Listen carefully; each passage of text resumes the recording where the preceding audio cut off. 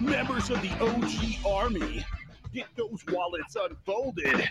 Coming up next on the OtherGround live stage, prepare for an eargasm by Passive J and Big Dalton.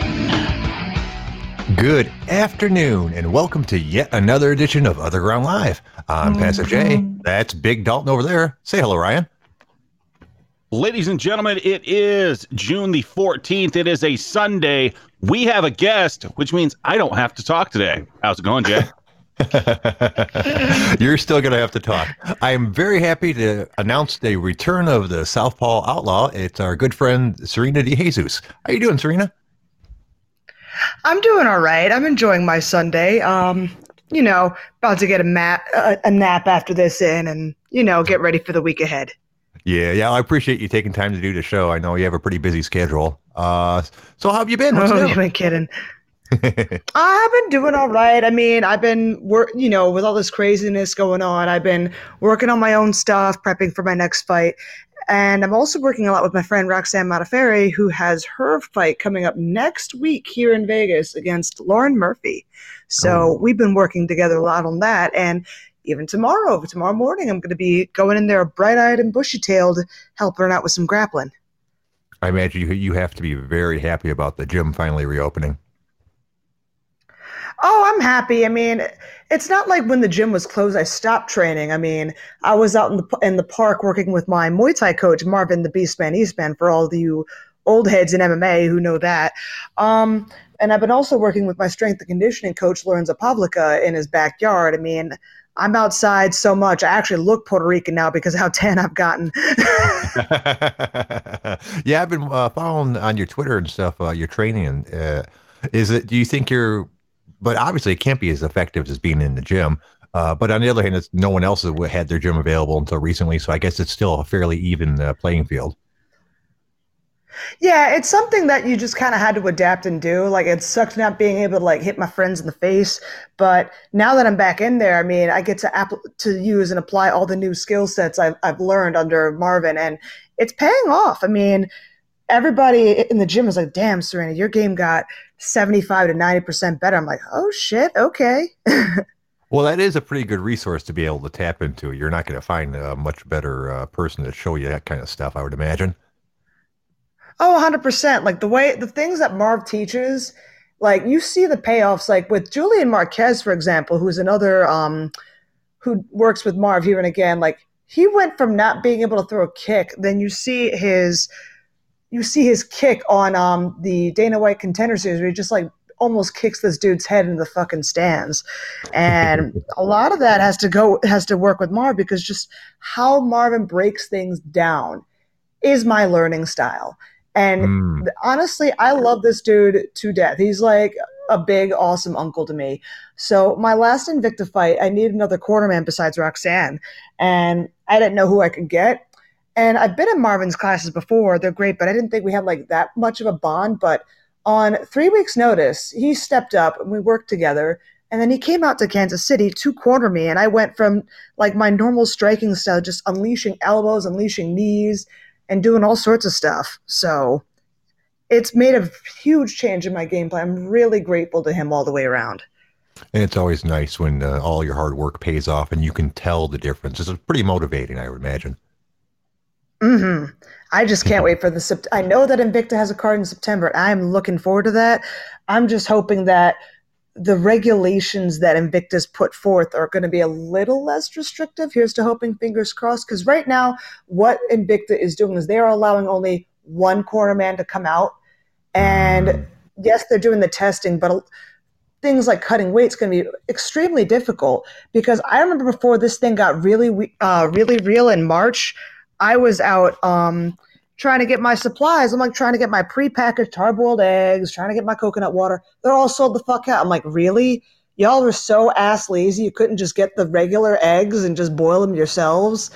And just imagine now the weight that certain gyms are still closed, so some of the fighters can't use saunas for weight cutting, and now people are going to be stuck in those tiny bathtubs in the hotel.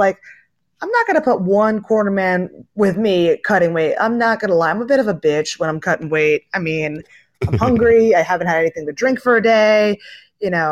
That's how it is. So I'm not going to do that. And especially if they put it on short notice, they feel like July 2nd. I'm like, oh, come on. Now, if they put it July 31st or something, I would have been ready to go. Right. Yeah, and it's surprising. Me and Dalton have talked about it quite a few times with the UFC cards. How you're seeing the same people fight like 3 or 4 weeks later because they're having so much trouble finding people to willing to actually fight with these, kind of fucked up fight camps that they have to go through. Mm-hmm. So I guess my question to you is kind of how it is. Yeah, like if Invicta had a card, had a emergency card next week and asked you if you wanted to fight, would you be able to do it? Sure, but it wouldn't be at bantamweight. I mean, I'm not fat. I've actually been staying in relatively good shape, just building more muscle. So because I've been building more muscle, I'm a bit more dense. Not just in the head either, but but I think this is actually the most opportune time for a lot of fighters to test the water in a weight class above them just to see what it's like and not die fucking cutting weight. I'm honestly really tired of all of us looking like dehydrated SpongeBob SquarePants as being on the scale. For example, let's look at Jessica I at her weigh-ins on Friday. That wasn't great. That really wasn't. And no, and it was just like when she was saying I can't stand up, it's like, how are we letting that happen? But it happened, and we saw what happened, so there it is. She didn't really. So do you believe she was only a quarter pound over? With all the stories out there about her being 3 to 4 pounds over? Maybe. I mean, at the end of the day, she was a quarter pound over. I mean, they brought up the hoop of shame, and that's what it was. But it wouldn't surprise me that they were expecting her to be off that much, and then she cut it. It's still kind of unsafe to do. Like, we all have our walking weights we have to stay at. Like, I try to stay at 155 so I can cut it to 135 safer, while there's some girls in my division right now, they are not at that weight. Some of them even publicly have said, oh, I'm like at least 170s. I'm like, what? Yeah. I mean, I'm not going to shame anybody. I mean, I understand how it is, but it's still fucking bewildering to my ass. Do you think anything it was 2 fights in a row? Yeah. Yeah. No, do you think of anything? Oh my God, this one person's making me crack up. That fight was more boring than dinner with the Trudeaus. I mean, I'm not Canadian. I wouldn't know, but I can imagine that. So that actually cracked me up. Now, do you think there's anything to the theory that she grabbed hold of the towel to try to remove weight? Oh, there always is that. But from my angle, when I was seeing it, I couldn't see it. But like, we've had some weird instances with weigh-ins going weird. Like, let's look at Macy Barber when she weighed in against Roxanne Modafferi. Mm-hmm. The video is like, if the little thing was tilted up, or what, she was like not making weight, or if it's tilted down or in the middle or something like that. I forget how that particular scale worked. But you see she wasn't dead on the middle of the scale, and then she looked surprised when she made the weight. So I'm like, Yep, I know exactly this what is you're talking weird. About. But it doesn't matter because we're going to have to beat that looked... ass anyway, so it's fine. And didn't I think a couple of people pointed out like she had her elbow resting on someone at one point, or it might have been the angle. And you are right. I saw a couple memes about pointing out that the scale was not even. It was like it showed that she was still a little hot. A little over, not so much that it bottomed out or topped out the scale, because like you, I can't remember which way it goes, but it was definitely not even. Yeah, and here's the thing, like, I'm not going to shit on another fighter really per se like that without knowing everything in detail, but at the end of the day, this responsibility falls on the Nevada State Athletic Commission to do the weighing regulations right. But if you look at Nevada State Athletic Commission law, they also kind of have this clause within their rule set. It's like, we'll ignore this rule anyways. Like, for example, one of the rules in their book, shout out to Eric from Combat Sports Law, who is one of my sponsors. And as you can imagine, this is his neck of the woods, knowing the laws regarding combat sports, where Nevada has these things like they'll pull a fighter if they're not healthy or they don't meet the requirements, but yet with Jessica I saying, I don't think I can stand much longer. If that's not a red flag of a fighter not being healthy, I mean, I don't know what it is, but like I said, this shit's going to happen no matter what. And I'm just kind of pessimistic about any positive change. Right. I mean, they also let Kevin Lee walk out there with like apparent staph right on his the chest. staph infection. Yeah, oh my God, yeah. Oh, that was so nasty. It's like, dude, I mean, I had ringworm happen to me like a week before my fight, but I'm not a little bitch, so I actually took bleach on a cotton ball and I held it on there till it burned off and bled to death, basically. So when the doctors asked me in my fight, like, why do I have this mark on my forearm? I'm like, oh, I just cooked bacon and the grease came and got me. And they're like, oh, okay. It's just like, it's not, I mean, for me, it's a matter of integrity. I mean, not everybody's going to carry themselves like me, but like, if I have something that can be infectious to somebody, I'm not going to do it. Even if it's my opponent, I'm not going to just walk in there and give them ringworm because that's just kind of bullshit. That's a gift you don't want to keep on giving. Yeah, exactly. And it's, like you said, it's a matter of respect thing. It's one thing to want to beat your opponent. It's another thing you don't want to infect them. Yeah. I mean, ringworm isn't, the end all be all. Like, it's not a dangerous skin condition, but it's a very, contagious pain in the ass. Like, I hate it. Like, I've never had it before until I started, like, having drier skin being out here in the desert. And then I had to, like, take some steps. Like, okay, moisturize a bit more, and then we're all good to go. Right, that's right, because you're originally from Philly, I believe, correct? Yes. Yes. I miss it. Is Vegas that much different than Philly? Oh, 100%. Like, it's not as connected because in Philadelphia, we have, regional rail, we have subways, we got buses that are like every 15 minutes. Out here with the RTC or the Regional Transportation Center, whatever they call it, the buses are like every 30 minutes on a weekday. Right. On a weekend, you miss a bus, you're waiting outside for an hour. And that's all they have so far are buses. Right. Vegas is all right. I like it. It's a little smaller. I just still miss all the stuff to do in Philadelphia. That's all. Right. Because, once you run out of touristy things to do in Las Vegas, so you're pretty much done, I guess. Oh, there's touristy stuff in Philadelphia, too. Like, I would love walking. Every time I walk past the art museum, I see people running up the stairs. I'm like, tourists. They go into Pat and Gino's. I'm like, tourists. Just scoff at them. Yeah, see, living here in Detroit, you don't see a lot of people doing that. Detroit is not exactly a huge tourist destination. I can imagine. Ryan, you got anything you want to ask Serena while she's here? Specifically, not really. I'm just kind of taking this conversation where it goes, Jay. So you have at it. Well, no, I mean, this conversation is 100% certified organic. I mean, I have all the topics that we normally talk about here, but it seems like a waste when we have Serena here to talk about the stupid COVID stuff or the protests. Well, I mean, I don't know, Serena, you want to talk about some of the current events of today? Oh, Jesus. It's just, I know. That's kind of how I feel about it. People are going crazy. I mean, we have people here in Vegas like trying to set up Molotov cocktails and shit with the Boogaloo Boys. We got fucking fist fights happening on the street. I mean, this shit is wild. I just don't want no part of it. Yeah. I mean, I appreciate, I'm cool with people peacefully protesting and shit and making their voices heard, but I'm not about to be out there catching that Rona. There's plenty of other advocacy works I could do from the way I do it best. Right. Okay, exactly. Sly Dog asked me a good question. Yes, I'm single. And being a female fighter on the dating scene is very weird. First off, never go on Snapchat as a fighter because that shit is like Olympic Village. I fucking hated it and I uninstalled it just for that reason. Second off, it's really weird because it's almost cliche for a male fighter to have a wife or a girlfriend doting on them and wishing them the best and supporting them.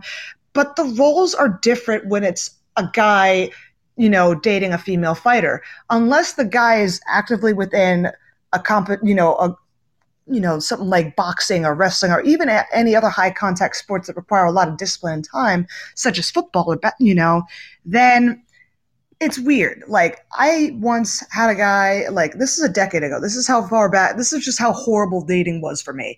And long story short, he was intimidated by how I trained and what I could do. And he tried to make me drop my training. He's like, oh, you spend all your time training. And I'm like, Yeah, meanwhile, I'm the one who takes the train to see you while your mommy and daddy pay for your car, your insurance, and your fancy college. Pardon me. And it just got to the point where I'm like, all right, I'll drop all my training and spend extra time with you, even though I take at least 2 days out of my entire week to see you. And he's like, oh, really? You're the best girlfriend ever. And then there's me. I was like, bitch, that was a test and you failed. Bye. And I just left him right there, walked out the door. I was not playing with that shit. Yeah, And I guess it's weird for a guy, like, I wish I did. He kind of deserved it, Dragunov. But what? It's just weird. It's just like I'm very big and supportive and loving. I'm sensitive as shit. Like I'd rather have my labrum torn again than to have my heart broken. Dead serious. But it's just like because it's the women fighting. Like I guess guys feel emasculated. Like, hey, I bet your girlfriend could kick your ass or some shit. I'm like, what does that matter? Here's my opinion. I should not be nor any woman should be laying hands on a man unless my life is in danger or it's a male sparring partner. And that's the end of the day. Like, I hate when women do these whole call outs about, like, Kayla Harrison saying, oh, I could beat Habib Nurmagomedov. Why would you want to do that? Because here's the thing. Like, if the guy wins, he's going to be, everyone's like, oh, you're a little bitch. You beat a girl. Fuck you. But, like, if a girl wins, then the guy gets like shit on, like, hey, you got beat by a girl. It's like a lose-lose for a dude. So I'm just like, why would you fucking do it? Right? Why put him in a position like that? And I don't Exactly. understand how some guys are like that. One of my fondest memories was a couple years ago when I hung out with you, Roxy, and Ariel and we were walking around and stuff, and I was just waiting for a motherfucker to start something. I go, this will be the funniest fucking fight ever. I won't have to lift a finger. These girls will wipe them the fuck out. So I spent the entire. I mean, that's the best thing. Yeah. I wanted to start challenging other tables at dinner, like, hey, you suck. Come over here and do something about it. Now, the best thing is because Roxy looks so unassuming, and I, for the most part, look unassuming. They'll think we're like a bunch of fucking nerds reading our comic books and shit. Then the hoodie comes off for me, and then they see how well defined I am, and they're like, ah, shit. Yeah, Roxy's not looking that unassuming lately, huh? I know. I'm so proud of her. She's been getting lean and toned. But Lorenzo's done wonders for her. Like, I'm getting more built as fuck, hence the hashtag big Reen energy that I put on. It's for real, because even last weekend, if you look at us side by side, like, Roxy's jacked, but I'm just like, I got them gains. Yeah. But that's the difference between bantamweights and flyweights, Right. You started off ahead of her as well. So, so you had a jump start, so to speak. Yeah. But she's made leaps and bounds in improvement. She's I actually feel a little bit sorry for Lauren. I have no clue how she's going to possibly win that fight now. The one avenue people used to have. Lauren's a good specimen. Yeah. Lauren's smart, and she's also a physical specimen of her own. Like, I fucking hate that they have to fight each other because I'm cool with Lauren. Like, everybody shits on Lauren for stuff, but I'll tell you what, out of the goodness of her heart, she sent me a t-shirt because she knows I'm a big fucking fan of Godzilla, right? And it was Godzilla in a gi with the caption Guardzilla, and she sent that to me. Oh, and sweet. When I was getting ready for my last Invicta fight, she knew one of the girls that was fighting, and she was telling me how to beat her and what to do and how she was rooting for me. And so, yeah, Lauren, I think she gets unnecessary hate, especially for her time on the show when she switched teams, because I also relate to that. I remember leaving my first gym because my coach was kind of being a little much, and we just couldn't get along. And I'm just like, okay, I got to bow out of this. And when I did, I had a phone call with him. I talked about it, and it seemed all cool, only to find out, like, a day later, like, he made this bullshit ass chapter of a book post basically trashing me for no reason. And the only reason I knew about it is because a teammate screenshotted me. The guy blocked me from seeing it. If that's not a pussy ass bitch move, I don't know what else is. And it's very ironic because he always touted how manly he was. And then he up and pulled that on me, on a 20-year-old. I'm like, you got to be shitting me. So when I can understand if Lauren wanted to leave an environment that she didn't feel was great for her and go somewhere else. But everybody was just shitting on her for that. And then that bullshit article that one of the writers at MMA Junkie, I think it was MMA Junkie, did, where it made it look like Lauren said that Eddie Alvarez hates women, which was not what she said. And then the guy came and apologized with it. But like, still the damage was done, and it put Lorna in the defensive for a while until all that came out. It's just, she's got some shit luck when it comes to that. Yeah, and people should know by now, The Ultimate Fighter is not a really accurate portrayal of who people are. There's so much editing involved to tell the story that the producers want to tell as opposed to the reality sometimes. But most people don't think about that. What they see on TV is what they think is true. Yeah, basically. But then again, let's look at the collective IQ of MMA Twitter and MMA media sometimes. It's almost like the collective IQ of a fucking potato. You know, I mean, there are exceptions to the rules, but let's just be real here for a second. Like, for example, I got some shit yesterday because I was fucking happy that Marvin Vitorelli, I forget his last name, won his fight, and it was fucking awesome. I think he is a really good fighter. But then he just ruined the post-high of me seeing him whoop some ass when he's like, oh, I'm just really fucking autistic when I try my, wait, whoa, what? And that kind of irked me. I'm just like, he could have said any other way to describe his amazing work ethic, but he veered to that word for that thing. He could have just called himself a warrior monk, which I honestly think he was because of how dedicated he was. Because I, too, have had 5 back-to-back opponents fall out. But I think the worst thing that fell out of my mouth was I called the girls who dropped a pussy. And because we're women, I mean, that's okay, I guess, because we have pussies. If we didn't, we'd be asking some questions, you know? So I was just, everyone's like, but there's some people who are like, oh, you're trying to get him canceled. I'm just like, no, I'm not trying to get him canceled. I'm just saying he put his fucking foot in his mouth, and he should just watch out for that social faux pas again, just not do it. That's all. Yeah, it's possible to call out somebody's attitude without trying to get them fired from their job. You know, it's perfectly acceptable for you to say something like that. I want to see him succeed. Right. Yeah, I want to see him succeed. I'm just saying, it's not your word. Yeah. If you ain't autistic, it just ain't your word. I'm 7% black, and I don't say the N-word. Meanwhile, Mike Perry is just 2% black and says the N-word all the time. So I'm just like, okay. It's like, if it's not your word, it's just not your fucking word. You know, you should know better. What were you going to say, Ryan? I was just going to say, especially in a situation like that, you can't be overly hard on a guy, being that he's still out there with like all the hormones rushing and just had the adrenaline dump of having a fight that he's been looking forward to for God knows how long. Yeah, there's also nothing wrong with correcting someone, which is what I see that being.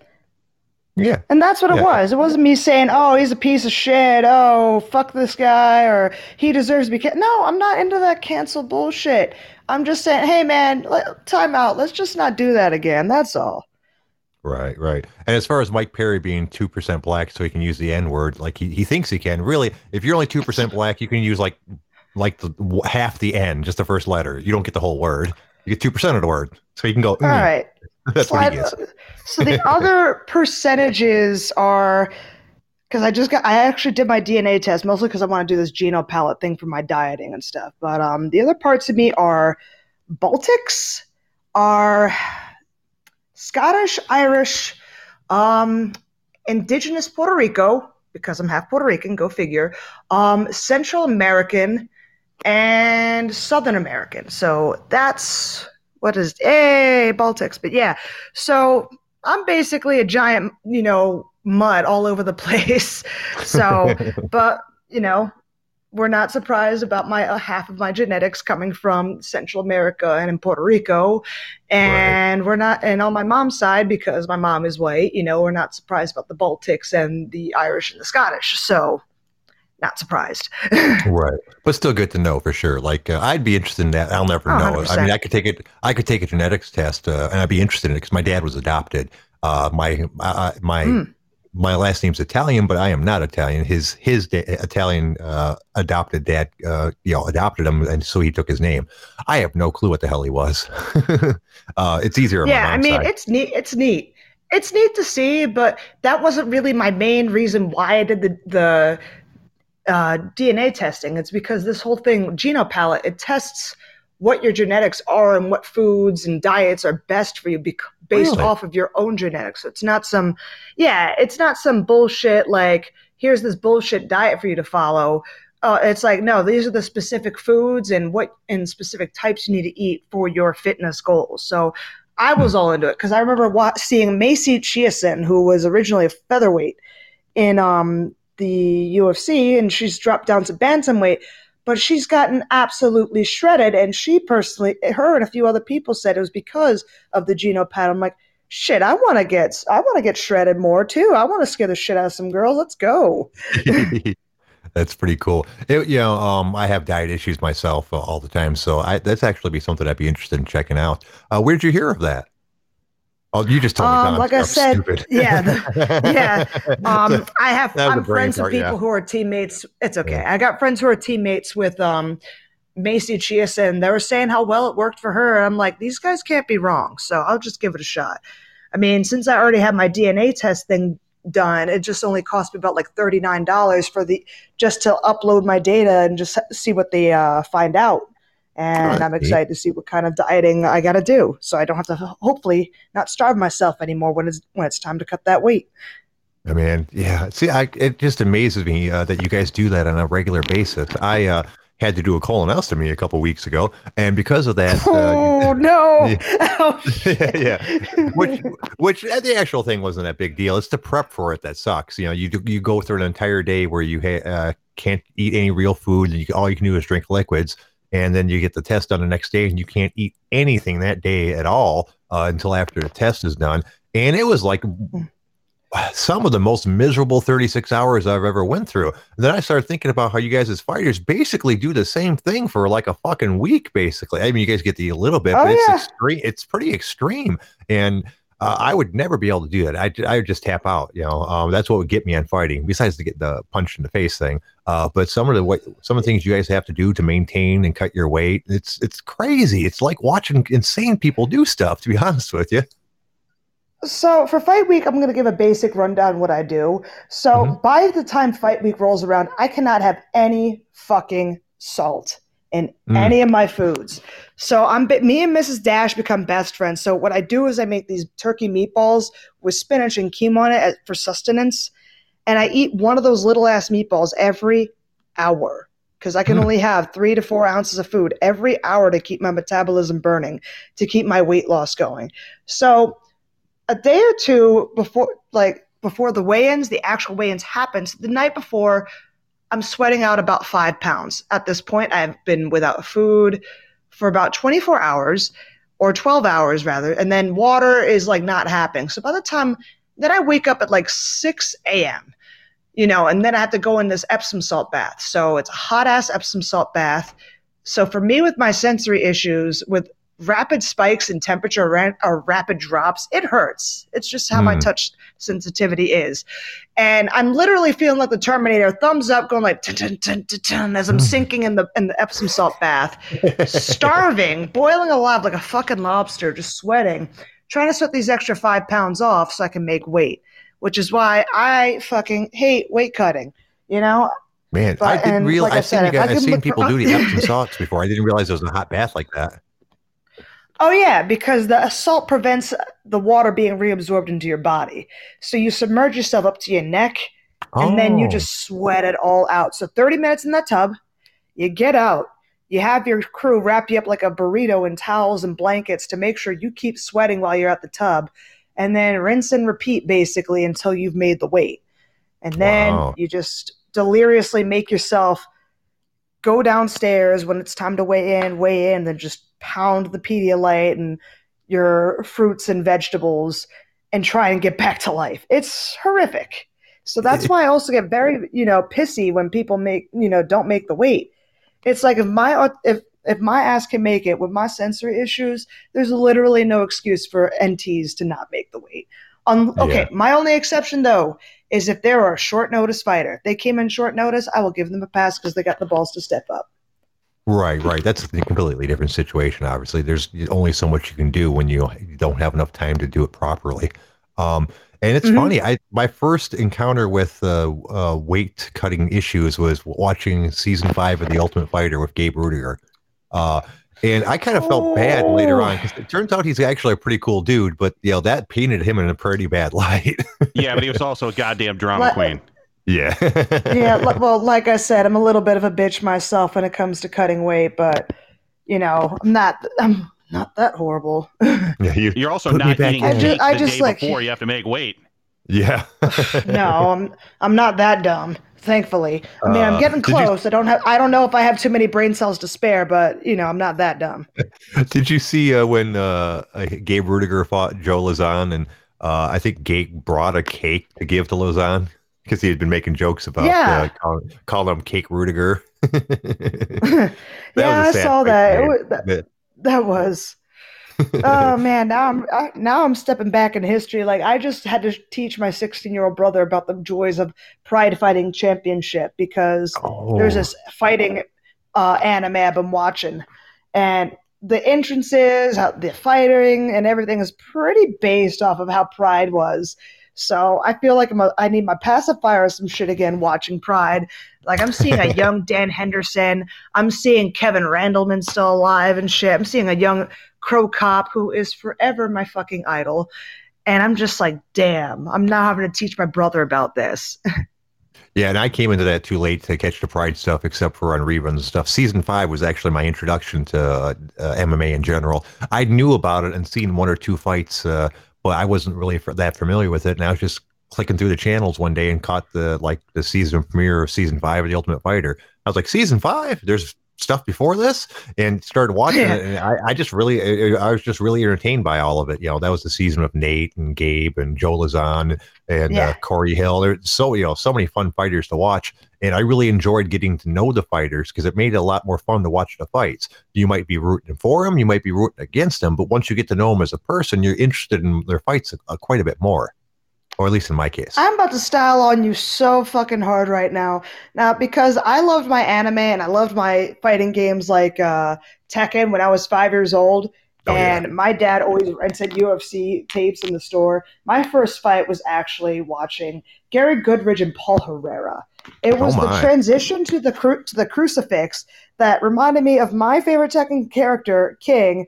The grappling transition. I'm like, whoa, this is so fucking cool. And I kept watching mixed martial arts from there. So, like I said, it's been a big part of my life, and I've always watched it whenever I could. Be it tapes, be it finding on the internet, on the DL, shit on some shitty streams or something. Like that's been my life. Yeah, and it's the only sport I have ever been interested in. I could care less about football or basketball or baseball or any of that stuff because it's just a game. MMA and the UFC and all that stuff is actual real world skills being applied. You being able to throw a football really far is never going to get you anywhere outside of playing football. But being able to beat someone up is a real world skill that's applicable outside of the sport. Jay? Well, what about curling? Huh? Yeah, you ever had to sweep a floor? Yeah, what's up now? I stand corrected. But I never had to sweep the floor and have a disc slide around it, so that's still kind of not it, buddy. Yeah, it's not a good analogy. I mean, unless I'm doing it with my Roomba or some shit. I mean, other than that, there's really no real world application for that too. And I'm a big believer in fighting being a real world application. In fact, this is going to be controversial. I wish we could bring back real, if you got a problem with somebody, a legal fight, like a police or somebody acting as a referee in the middle. You all beat the shit out of each other after a disagreement, shake hands, and be cool with it. But yeah, fighting is a real life sport. Like I run autistic self-defense seminars for autistic kids and adults because the average age of death for autistics, guess what it is, guys? Oh God, I'd be afraid to guess. Take a guess. I couldn't even guess, 50 or 60 or something.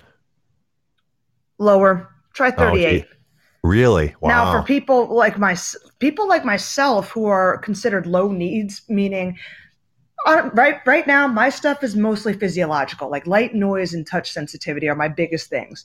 But for autists who wander or other things like that, their life expectancy is low, not because of just wandering and accidents, but normally our caretakers will kill their autistic their autistic children. Even like, for example, there was a case about that in Florida about a few weeks ago where a woman lied and said that she was robbed, she was carjacked at gunpoint and they took her autistic kid. No, she killed her child. She drowned him in a canal in Florida. Yeah, and said he was in a better place. Like those kind of things and those kind of attitudes and are very big on why our life expectancy is so low. And for the low needs people like ourselves, we're overworked having to have one foot in the autistic world and the other foot in the normal world so people and try and suppress our STEM so people don't look at us. They kill themselves. They will kill themselves. Like, I'm not going to kill myself. If I'm dead, that means I got suicided by Hillary or some shit by that. But I'm not going anywhere. But that's the common reality. And if I can give them some self-defense skills to protect themselves from people trying to kill them, then you know what? I can sleep better at night. And that's what I like to do. Yeah, it's always good to give back to the community. I don't do any of that because I'm lazy and self-absorbed. But it doesn't surprise me in the least bit that you do that. Ever since I've met you, you've always been such a super nice, awesome person.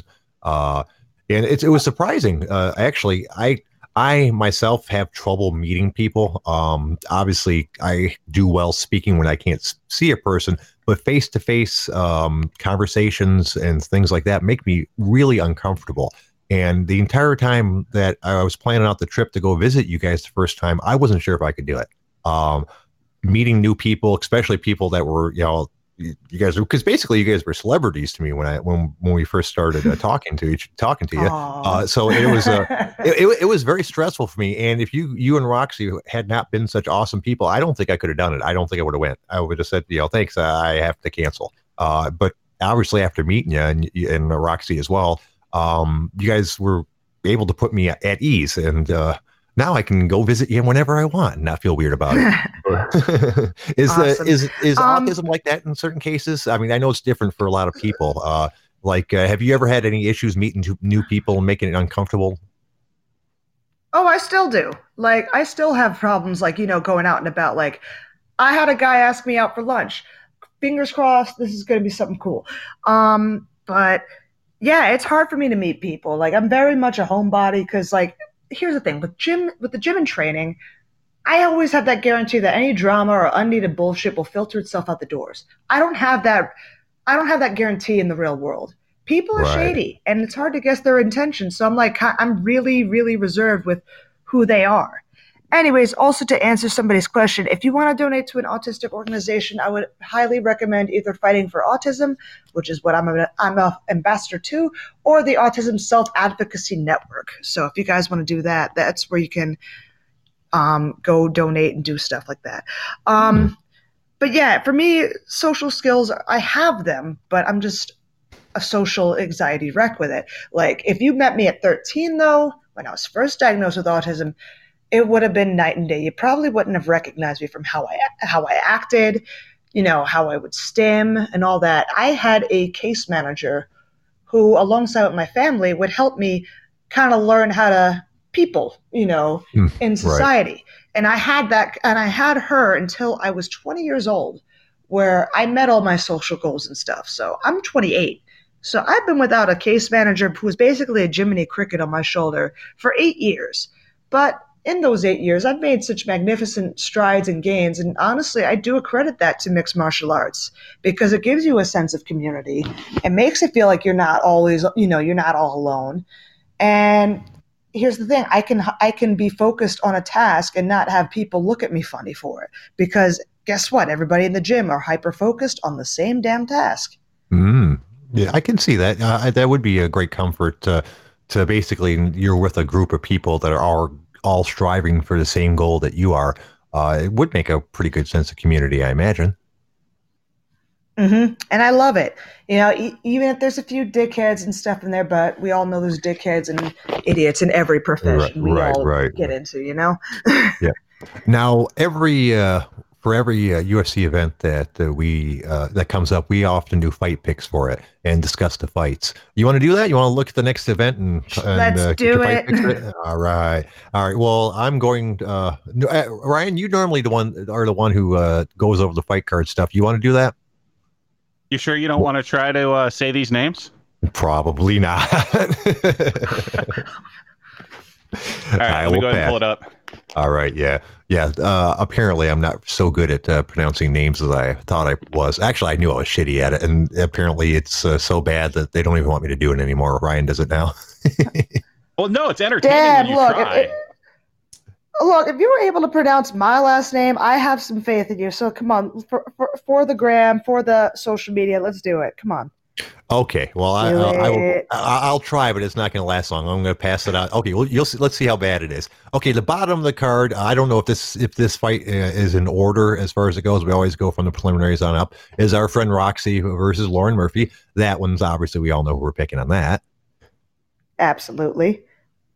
So we won't need to go over that. Yep. Okay, next up would be Frank Camacho versus Matt Frivola. Is that how you say that?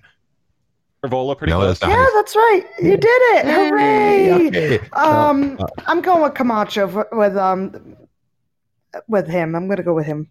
He's got an interesting nickname. He's the what? The crank? Yeah. I know. Isn't it great? I appreciate it. Yeah. How about you, Ryan? Who you got on that one? Yeah, I'll go Frivola. All right, I'm going to go with the crank as well, just because I like his nickname. All right, next up would be Jillian Robertson versus Courtney Casey. Ooh, that's a good one, but I'm going to go with Casey here. Yeah, I am as well. Her last fight was pretty impressive, actually. How about you, Ryan? That's exactly why. She's coming off a win not too long ago. God, that was like 3 weeks ago? Yeah. So, yeah, she should be able to follow that up. All right. Next up, oh, Jesus. Marc-Andre Bar. Power Bar! It's Power Bar! I'm going with my homie. You know this Power dude? Bar.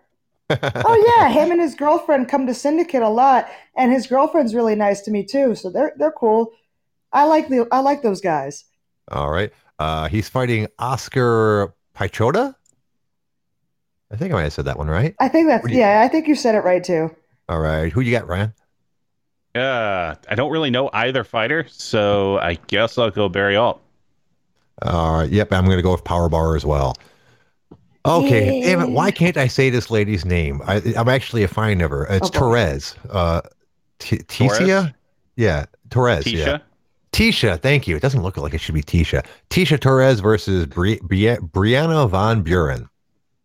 Who do you got there, Serena? Oh, man, that's going to be good because I was there live when Brianna Van Buren won the 115 Invicta Rising tournament, or Phoenix Rising tournament for Invicta, and she just was a little monster when she just took over everybody and just smothered them to death. But Tecia Torres lives up to her nickname of the Tiny Tornado. She is a monster. So this is a definite grappling versus striking kind of fight. But I'm going to lean toward Torres for this one. But I do respect the fuck out of Van Buren. This is a hard one for me because I like Torres, but looking at the this little record thing, she's lost her last 4 in a row. Oh wow! Which surprises the hell out of me. Yeah, because I like her. I always thought she was funny on the episode of Ultimate Fighter, on the season of Ultimate Fighter that she was on. So, but I'm going to go with her as well. I think she's going to turn it around. How about you, Big Dalton? Yeah, I'll go Torres. You're talking about how she has 4 losses in a row. 3 of those were against champions. Oh yeah, you're right. I looked at it. Yeah. So it's not like she was, out there losing to bums. Not that anyone necessarily is a bum at this level, but yeah, there's still levels within that. I'll go Torres. All righty.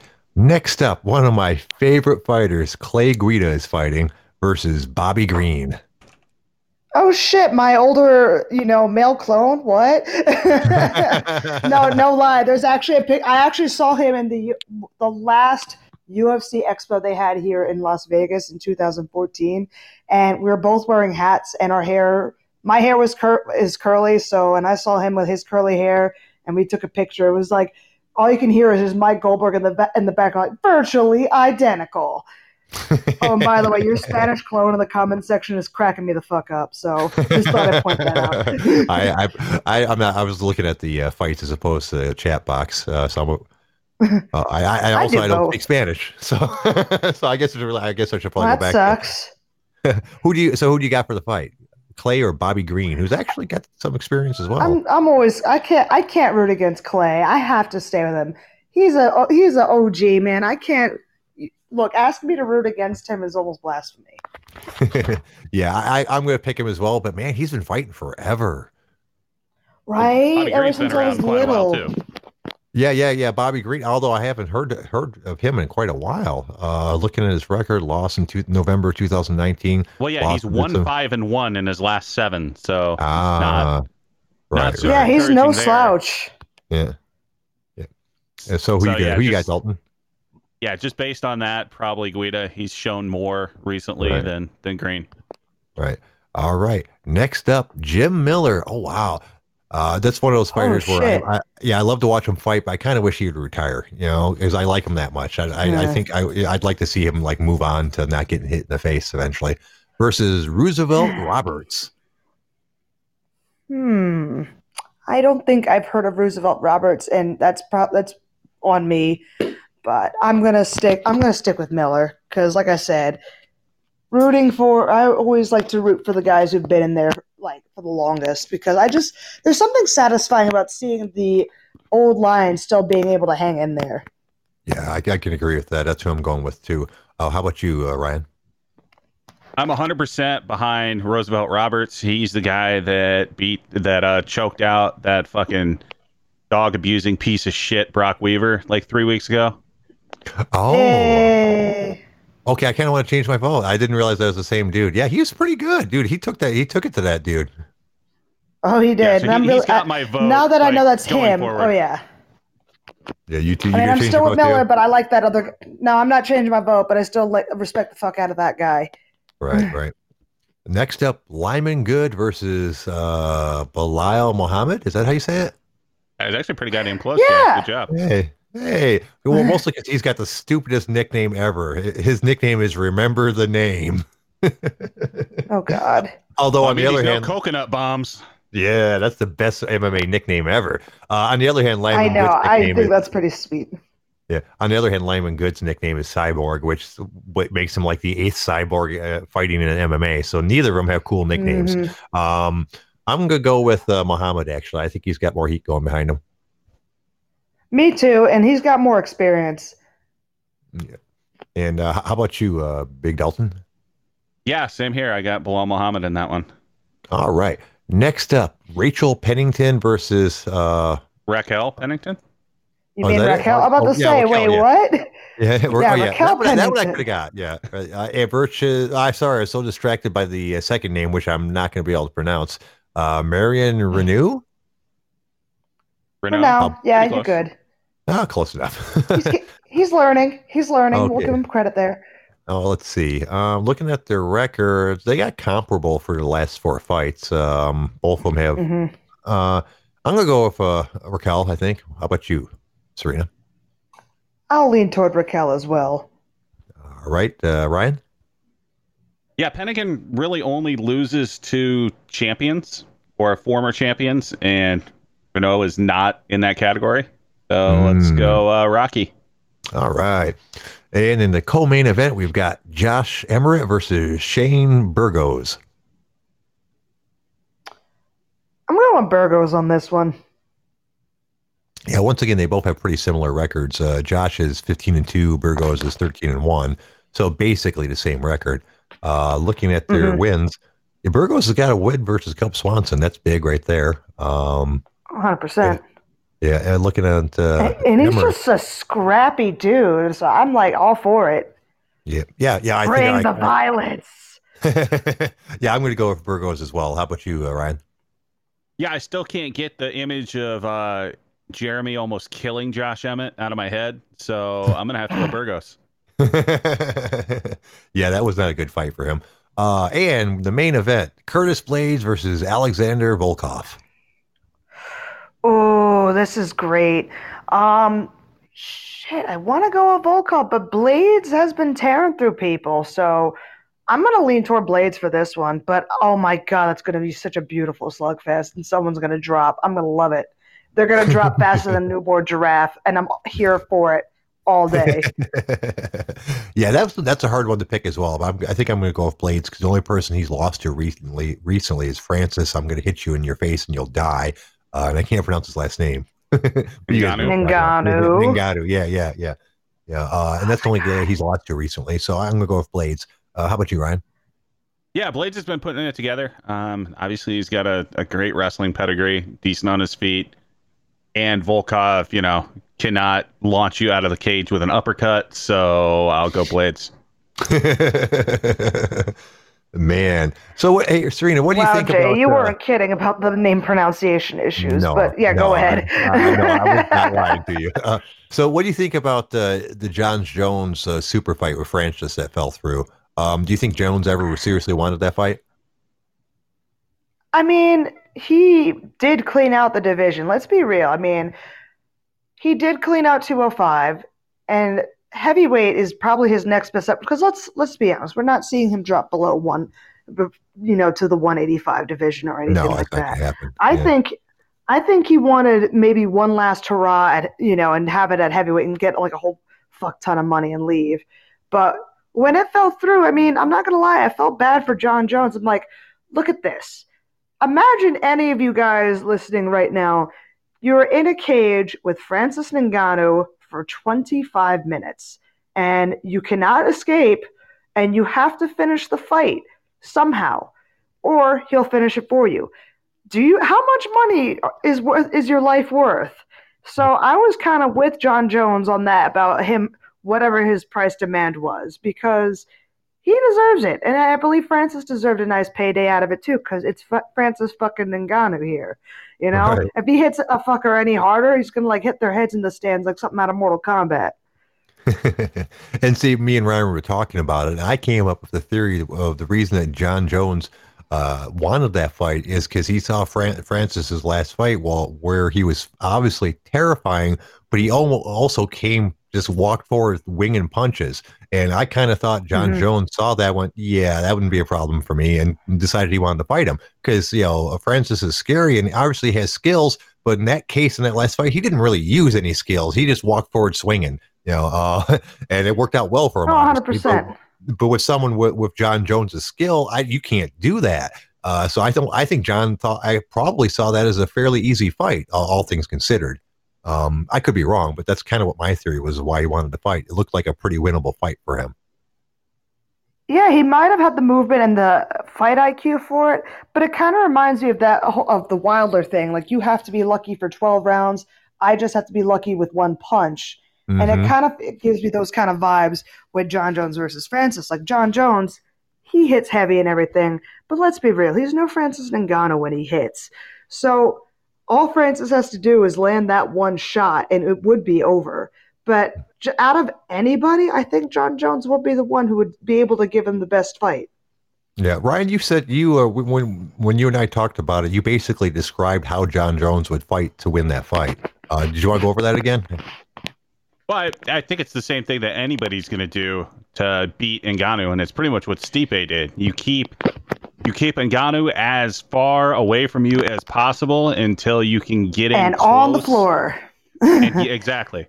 So you're going to see Jones. He would be throwing a lot of that, that teep kick to the knee that he's so famous for, until he can get Ngannou to the cage and get him down. And then at that point, Ngannou can't hurt you. Like, that's where you make your money. I can certainly see Ngannou being the most dangerous fight at heavyweight for anyone, based on the fact that, yes, one punch and your night's over. But it's not the most unwinnable fight at heavyweight. Like, you rather would take that fight over Stipe or DC because they're much better overall fighters. So I think John Jones did look at it and say that's probably the biggest name with the highest chance of winning. Mm-hmm. And that's where he wants his, $20-30 million. Yeah. And the biggest way to get all the eyes on him to justify getting that huge payday. So I think that was well planned out. Yeah. Well, yeah, it's either that or DC. Like, those are the two biggest fights for John Jones at heavyweight. but DC has one fight left, and it's against Stipe. Do you guys think that the fights with DC versus Jones fights would have been any different if they were at heavyweight instead of light heavyweight? Oh, I believe it would have been, because let's look at how drained Cormier looked at light heavyweight. Like, he didn't look great, but he looks so happy and he's fluffy over at heavyweight, because people forget that's what he fought at in Strikeforce, is he was heavyweight. And it wasn't for the power's sake, it's for he had better movement. He was able to do more. He was more energized. And I think it might have played a different role, but it's one of those things I really wish I could have seen happen. Yeah, he's lost one fight ever at heavyweight. He's lost 2 fights ever total. And the 2 people he's lost to are, basically the best ever at their division if you look at like success. That's an interesting question. Steve, do you consider Stipe the best heavyweight ever at this point? I mean, with the amount of title defenses he has, yeah, I would say he can have that claim for sure. And especially how he won back his belt against a really good, one of the best. I mean, can we really argue that anymore? But at the same time, I wonder because heavyweight's also been shallow lately within the UFC. Either that or they're making it look shallow. And I wonder what's going to happen. How many times is Stipe going to run through the same people over and over again? I wonder how well. The interesting thing about heavyweight is so you're never going to get the quote unquote super athletes at heavyweight in the UFC. It's like those guys, that 220, 230 pound guy that's just an absolute, killing machine as far as an athlete goes. He's going to the NFL or he's going to the NBA. Like, he's making $100 million. Whereas like in the UFC, you see like some of the greatest athletic guys at like your 135, 145, 155, because there's not really other avenues for those guys. So they actually, make it there. That's why we've always seen heavyweight not necessarily being the deepest class. And the fact where you don't see a lot of title defenses is anybody can get that one lucky shot and it'll put anyone out at that division because just how hard those bastards hit. Yeah, that's one. I think that's one of the reasons why the some of the later classes have had pretty long title reigns before for periods, because if you can't knock that person out, it comes just skill versus skill. And so like some of the, like, look at Jose Aldo. How long did he hold his title? People got knocked out at 145, obviously, but it's not the same thing as heavyweight in any way, shape, or form. If those guys could hit like heavyweights and knock you out with one punch, he probably wouldn't have held the title that long, because everybody gets hit occasionally. Oh, yeah, 100%. then on the athletic standpoint, take say George St. Pierre. If George St. Pierre was 6'2", 230, he would have never sniffed MMA. Oh, absolutely. Because here's the thing with heavyweights, that they have like maybe a good 3 minutes tops on them before they burn themselves out. Because I don't know how many people in the chat room are good at physics or remember much of physics, but I'm going to drop some shit. So an object in motion stays in motion until acted on by an outside force. Your punch or any of your strikes is that object in motion. It burns out more energy to stop your punch or your strike and pull it back to your face. It burns out more oxygen to bring your guard back up than it is to actually start winging your strikes out there. That's why, and because these guys are so huge, they're expending a lot of oxygen already, throwing these things and then having to whip them back. And that's why they get so winded after like 3 minutes, and everyone's like, this is boring now. You don't have that other problem in the lighter weight classes where you see them have absolute flurries and they still got more to go in the tank, even though they're dog shit tired. Now, here's a question for you guys. How do you think Stipe would do during the prime time of heavyweights, when it was, Dos Santos, when it was, God, I'm drawing a blank. The guy that beat Dos Santos. I think you're talking about C-level Kane before he got it. Oh God. Yeah, C-level Kane, Dos Santos, Brock Lesnar, and I'll throw in Shane Carwin as well because they're all fought around the same time. Oh God, Monster Mitts Carwin, holy shit! Yeah, do you think Stipe would have done as well back then? Because I actually think that the heavyweight division was more skilled back then and was way deeper than it was now. I think that was also pre-USADA too, so yeah, that's also true. But I think a completely healthy Cain Velasquez is the most skilled heavyweight we've ever seen. Maybe. I could see that. Mm-hmm. Go ahead. Well, if this is with USADA rules in place and no one can do anything, I honestly think he could handle that. He could have taken out Brock Lesnar. Carwin, maybe. I mean, and as Dragunov posted that Dos Santos did beat Stipe, so that might be a challenge. So I think he might not be the best heavyweight in the prime time of heavyweights, but I think he could hold his own against some of them in their prime. Right. Yeah, that'd be interesting to see it happen. And of course, there are people that said that Pride had the best heavyweights anyways. So if you throw them in the discussion, heavyweight's a weird spot. So, and do you think that, do you remember the big argument was Pride better or UFC better? It kind of shook out that UFC was better just by attrition. But do you think back when they were both active that Pride had the better athletes and better fighters?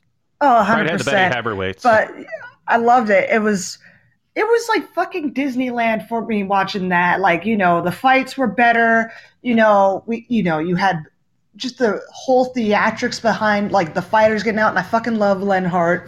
We're actually Facebook friends. We talk a lot. Wow, here and again. But she's great. I mean, just all of it was wonderful. Who can fucking forget Mirko Cro Cop versus Alexander Emelianenko, Fedor's crazy brother, so criminally insane that Fedor is like, don't let that fucker out, his own brother, Yeah. But all the heavyweight fights, like I think Kevin Randleman was also heavyweight in Pride as well. Like you saw all those, and you even saw cross promotion between the UFC and Pride. Like this wasn't heavyweight, but remember the Final Conflict in 2003? You had Chuck Liddell and Rampage Jackson up in this bitch. Like, oh yeah, from heavyweight all the way down, like all the fights in Pride, I think were better athletes or just better fights all around than in the UFC at that time. Rampage Jackson has the distinction of having the most fights where I have said, "Oh my God, he just killed that man." Yeah, exactly. Just like totally slamming people and shit. It was just like, oh fuck, it was great. Yeah. I guess that's a pretty easy answer. Shit, look at the time, guys. We got to get out of here. Serena, I would like to thank you for being on the show. You're more than welcome to come back anytime. And when you get a fight scheduled, I want you back here so we can talk about it. I want to thank the OG All you Army. Guys, please, yeah. Oh, go ahead. All you guys, please bug Invicta. Tell them to put me on for the September card. Like, that'll help a lot. So if you guys have free time to do anything today or whatever, just please go bug them. Say, we want Serena Southpaw to fight in September, and I will be ready. Yeah, hell yeah. I also want to thank the OG Army for showing up. We couldn't do the show without you. I want to thank my co-host, Ryan Big Dalton. Dalton, you got anything? As always, I have two things. The first is, OG Army, you now have your marching orders. The OtherGround is absolutely filled with fucking trolls. So if you guys cannot flood Twitter, well, you guys are kind of past your prime. You might need to fucking retire. So get on it now. Go. What else you got? I love you guys. This is great. And number two, as always, fuck all y'all. Everybody have a great night. We'll see you tomorrow at 6. Take care, y'all. Thanks, Serena. That was awesome. Screw you, hippie!